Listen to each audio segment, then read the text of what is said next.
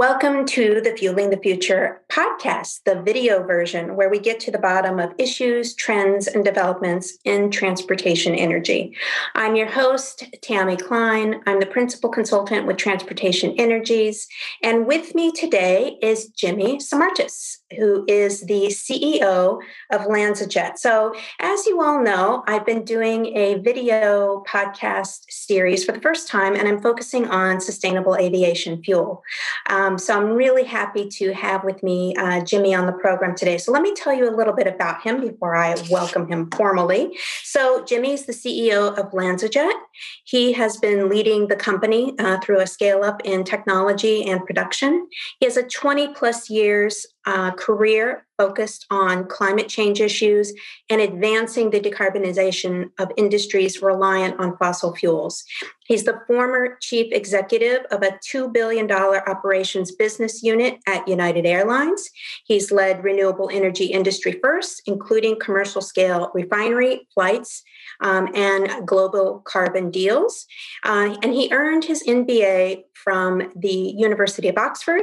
He has an MA from Johns Hopkins University and an AB from the University of Chicago. I can think of no better qualification to be in this space and to run LanzaJet. Jimmy, welcome to the program.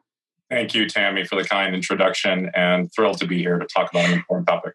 Great to have you. So LanzaJet is a fairly new creation, new company. So can you tell us, especially for folks who may not be so familiar with sustainable aviation fuel or SAF companies, can you give us a little bit of an overview of LanzaJet and the LanzaJet process?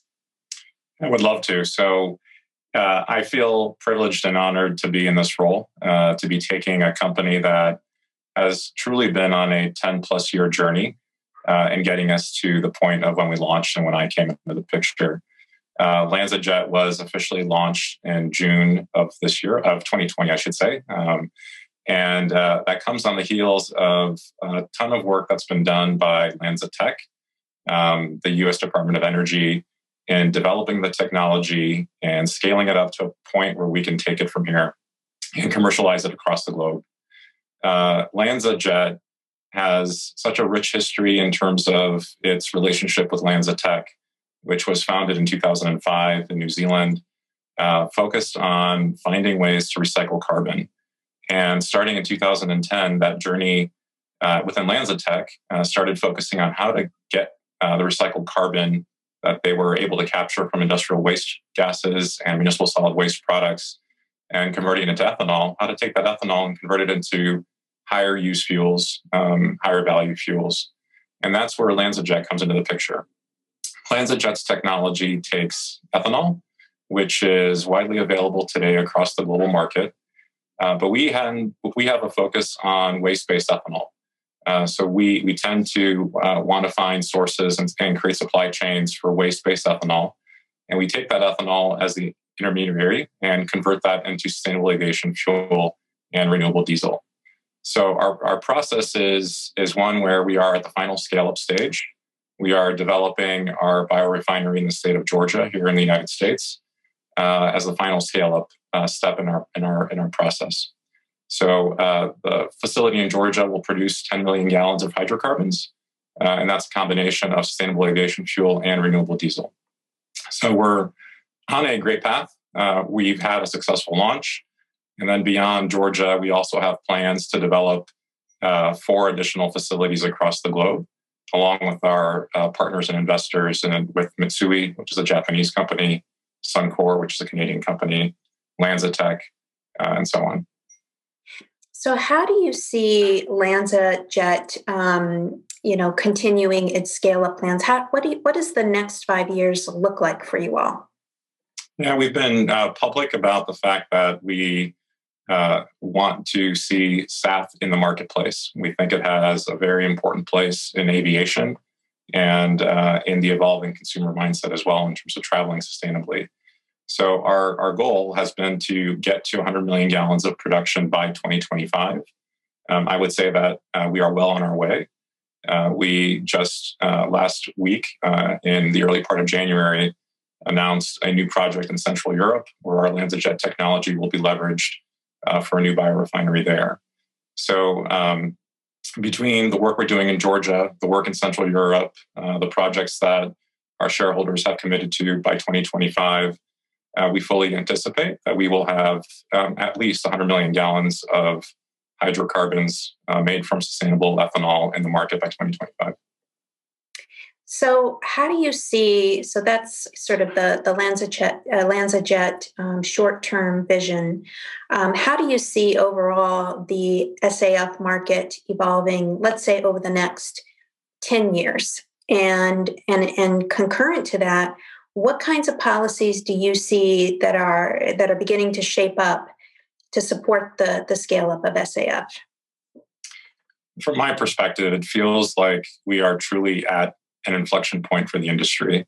It seems that we have airlines who are firmly behind getting to net zero. We have governments who are also supporting through policy mechanisms and other programs to help us commercialialize. Consumer mindset is shifting as well, not only in traditional parts of the globe, but in others where it has come much further along in this COVID environment that we've been in. And technology, most importantly, is actually at a point where it can scale up. There are some proven technologies, including ours, that are right at that tipping point where we can start to develop significant volumes of SAF. So I expect that within the next 10 years, we will have made a good dent in the need for SAF, but it's not an easy path, right? So there are important attributes that need to continue to develop and to fall in place, including policy mechanisms to support the commercialization of it. As we come out of COVID and as we return to an environment across the globe where people are traveling again, the commitments that are being made by not only airlines, but their corporate customers as well to get to net zero are creating the right pressure points and the right demand and the right structure of incentives and support to help us get there. So what is more meaningful for you all? Is it, and when I say you all, I mean the industry from your perspective. Is it mandates? Is it price supports? Is it something else in between? Is it loan guarantees as you begin to, construct second, third, fourth, fifth plant? Are there particular policies that are more effective in your view than others in terms of really providing the support necessary for the scale up? And by the way, I think SAF has hit an inflection point too. I've been calling it's SAF and hydrogen. That's another subject for another day, but it's like the new black or Visa. It's everywhere you want to be. So I think something has happened with SAF, this confluence. And what I actually think is really interesting about this is that we are in a pandemic where the airlines really are struggling. People aren't able to travel and to see loved ones and do the things that they want to do. And yet, here we are having these really serious conversations where I think we will see policies of some kind, even in the United States, to support SAF. I mean, I think that's really interesting that this inflection point is happening. The interest is there, but the market situation now isn't that great for the airlines. So I wonder if you had a thought about that, and also on this question of what policies really are, in your view, it's just especially being on both sides, do you think will be the most effective for the industry at the end of the day? So from a policy perspective, it is clear to me that a basket of policy mechanisms, if you will, are extremely influential and helpful in commercializing the SAF industry. Let's use LanzaJet as the example. The U.S. Department of Energy for us has been a great partner as we've scaled up our technology. not only in getting us to where we are now, but they're also participating in this final step in developing the facility in Georgia. There's a significant grant from the U.S. Department of Energy that is part of that for us, which is critical because these facilities are not cheap. They are expensive. The feedstocks sometimes can be pricey. So anything that we can do to reduce the cost burden on the companies that are producing the fuel to create fuel products that can be cost competitive is important. So grant mechanisms like what the U.S. Department of Energy has, and as again was announced with our flight project in Central Europe through the European Union Horizon 2020 program, those are significant tools, if you will, that we have found to be helpful. You are seeing mandates showing up in countries in Europe in particular, which we also think are extremely helpful to mandate the need for use of SAF in the industry. You have countries like the United Kingdom, where the Prime Minister has established the Jet Zero Council, bringing a new spotlight on the importance of sustainable aviation fuel. We are actively working in the UK and with the Prime Minister's office and in partnership with LanzaTech to help inform that process and help inform the programs that could be helpful. And for us here in the United States, the Renewable Fuel Standard and the Low Carbon Fuel Standard in California are also extremely helpful instruments. And we're seeing additional states in the US who have an interest in developing their own LCFS type programs. We see activity in Canada on a clean fuel standard. All of these are quite helpful. One of the more important things that we're seeing surfacing these days is corporate partners, corporate customers to airlines, for example, who, as I mentioned, have a strong desire to get to net zero. And when they look at their scope 3 emissions, the majority of that for many of them comes from transportation of their people and transportation of their product. So they are also working to help bridge the difference perhaps in price between sustainable aviation fuel and conventional jet fuel, and are participating in the process. That is also encouraging airlines to want to play in this space and to want to commit to a future that involves SAF. What we've also found interesting is that even in this COVID environment, even in an environment where travel is significantly down, there are airlines around the world who are using this as an opportunity to focus on their future and who see that SAF is absolutely critical to how they need to operate in the years ahead.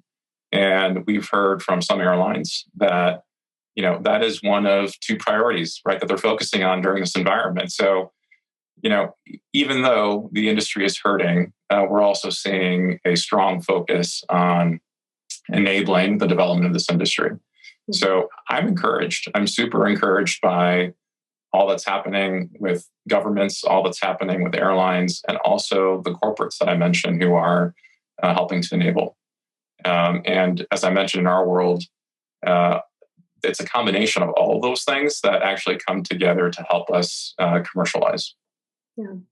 Yeah, it's really interesting because it's what's happening with the airlines is very similar, if you think about it, to what's happening in the refining industry, where, yes, I mean, a lot of people aren't driving, a lot of people aren't going places, demand is really, really down. But you can see that there are more investments than ever coming out of Europe and coming out of the United States to transition refineries. I mean, the one that's getting the most attention is renewable diesel. But of course, we all know, I think the industry has its eye on other fuel types as well, including SAF. So do you have any thoughts about, how you're seeing that, but that there are parallels about, with those industries? It's like, everything's changing. And they are, trying to, if not get ahead in the game, to be in the game in the future. I think you're spot on, right? There is an energy transition that's happening, I think, globally. Yeah. I think your major oil and gas players are not only seeing it, they're participating in it. And as much as there is a focus on renewable diesel, we're finding similar focus on sustainable aviation fuel. Not to mention one of our founding shareholders, if you will, is Suncor, who has made this a big part of their strategy by investing in us and participating with us in the growth and commercialization. So we are for sure seeing that. And as you can imagine, we're in discussions as a technology provider. We are in discussions with a wide range of refiners and oil and gas companies across the globe who have an interest in leveraging the technology to participate in this energy transition and remain relevant in the future, which is, I think, a big part of what we're seeing as their strategy. Yeah. So if, let's say, well, first I want to come back to the U.S. because what I'm seeing is the thing that really struck me. If you look at the Democratic plans, the House plan, the Senate plan, and the Biden plan, what's really striking to me is, in previous years, the focus would really be on, okay, we're going to improve fuel economy, electric vehicle tax credit, and really the policy focus would really be on the light duty fleet and maybe to a certain extent the heavy duty fleet. But what's really interesting, and I'm very interested to see how things develop as President-elect Biden takes office, is how that will expand. Because if you look at those plans, there are aviation-related provisions in those plans too. And they run the gamut from, more fuel efficiency standards for aircraft, but also, potentially a national LCFS that would also include, jet fuel. And actually, we can apply that to marine too, but that's not your that's not your focus area. Although we do produce diesel as well, right? So we can support the marine industry. Exactly. So that's what I think is really, really fascinating. Is there is a more holistic vision, if you will. It'll be interesting to see what comes out of it. But we're not talking one sector anymore. We're talking cross-sectoral. And even if we just see RFS reform or we see a national LCFS, I can't help but think that that's only going to be good for the industry. Agree? Agree? Yeah, we're thrilled, right, that the change in administration is forthcoming, as well as the change in the Senate, all things that we find encouraging in terms of potentially providing the right programming, the right support to further enable the development of this industry. Yeah. I started in this space back in 2008, 2009, when there was very little going on, right? And very few were willing to stick their necks out to motivate an industry to look at SAF, test SAF, and participate in that process, right? And when I think back on the 10 years that have passed and that we're here today with still very little production of SAF in the marketplace today. What I am encouraged by is the inertia that now exists, the interest and energy behind it that now exists, the technology that has become more sophisticated and ready for commercialization. And I can only imagine that having the right supportive government in place in the U.S. will only bolster what seems to be, to me at least, we're in a good place, but we'll become better with the right infrastructure of policy mechanisms across the country. LCFS for me is a great example where if we can leverage what's been done in California on a broader scale, where it's technology agnostic, focused on the reduction of greenhouse gas emissions, that creates a lot of the right momentum to enable us to do what we need to do. Yeah, it is. It is a sea change. I remember those years in 2008, and I really remember when, for example, Neste first gave a talk, and I think it was like 2005. And, they had the folks from Finland come and present their next BTL, which is what it was called at that time. Now it's MY Diesel technology. And people laughed at them. I mean, I was there. I mean, I actually saw people, and people thought they were ridiculous. And the industry, the refining industry, the whole industry thought they were ridiculous. Can't happen, can't be done, can't. And it was really the same, I think, initially with with SAF and developing the specs, which was a process within ASTM, even in itself, simply to get the standards in place. And here we are in 2021. It's a totally different story. The Neste product and other renewable diesel products, SAF products, are fully commercialized or about to be, and scaling up. And it's such a different situation. So it's really interesting to reflect back. It's not that long ago. It's not. And as you're speaking, and I see the smile across your face as you're sharing that story, I feel equally good about where things are and where we're headed. The journey hasn't been for the faint of heart, right? I mean, getting not only those standards in place, but the valley of death is no joke. I'm told. Very, very true. And if you look at the pathways that have now been approved, new technologies that are still 10 plus years away, we're doing all the right things. We need to do more of it. The time to do it is now. In terms of our world and as a global society, we need to be acting now. The industry that we're looking to support, aviation, doesn't have many other options right now.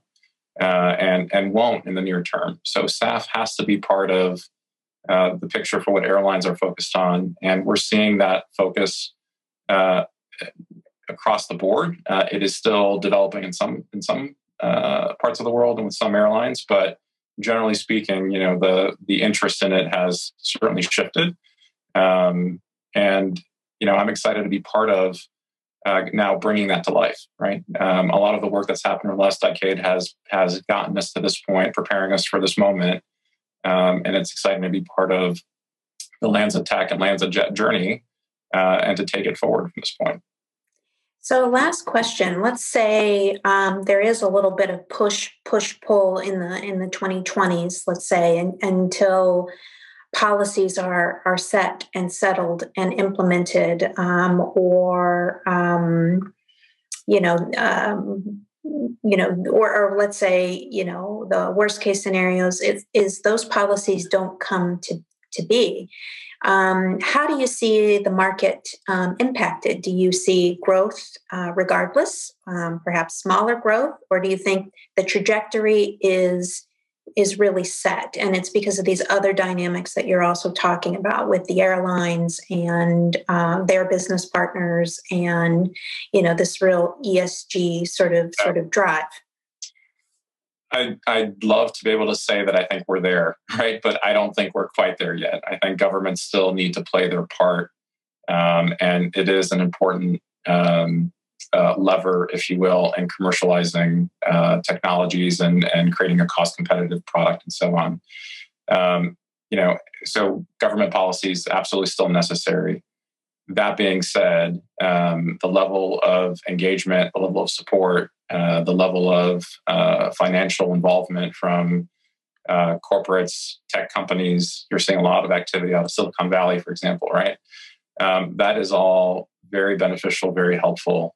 And it's helping us get to a place where we can get to a point of volume and commercialization and scale where we can reduce the price in the product as well to be competitive. So a lot of the right makings, I think, are happening. Policy continues to be important. You're also seeing others who are stepping in to actually fill the void of policy that may not be in place. So those are all good things. But I'm not ready to let the government off the hook yet. I think we still need help, and I think we're on the right path. So that's the show today.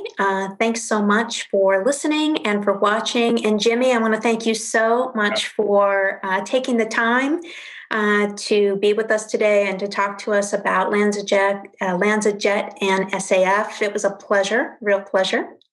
Same here, Tammy. Thanks for having me on. And it was great to be a part of the discussion. Thank you.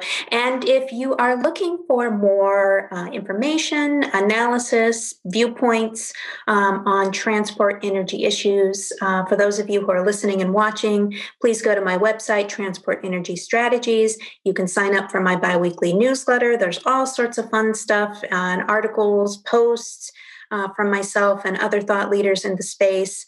And of course, there are special events and online events that I'm doing, and you'll get access to those as well. So thank you so much for listening and for watching.